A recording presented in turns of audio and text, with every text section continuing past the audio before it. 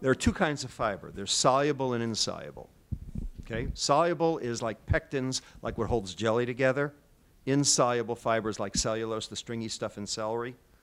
Right? They're not the same. Okay? You need both. Now, real food has both.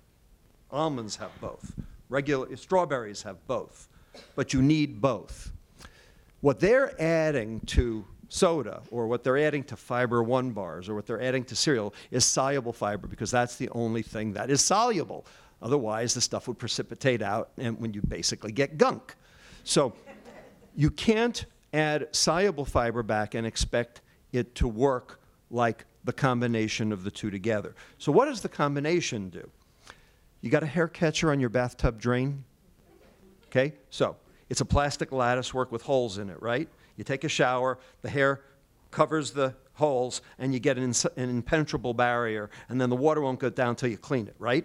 Okay, so the insoluble fiber forms a lattice work on the inside of your duodenum.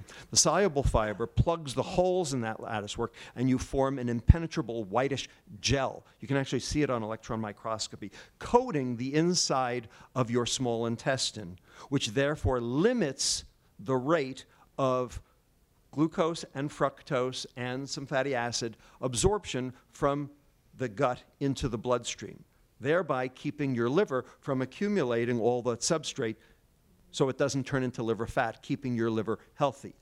And if you didn't absorb it early, that means it gets moved further down the intestine. And what's in the second part of the intestine that's not in the first part?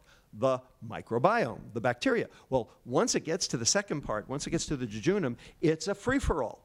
Whether you absorb it or whether the bacteria use it to use it for themselves to metabolize, it's probably equal. So if you consumed it with fiber, it may have passed your lips, but that doesn't mean it passed your intestinal lumen. So just because you ate it, you didn't get it.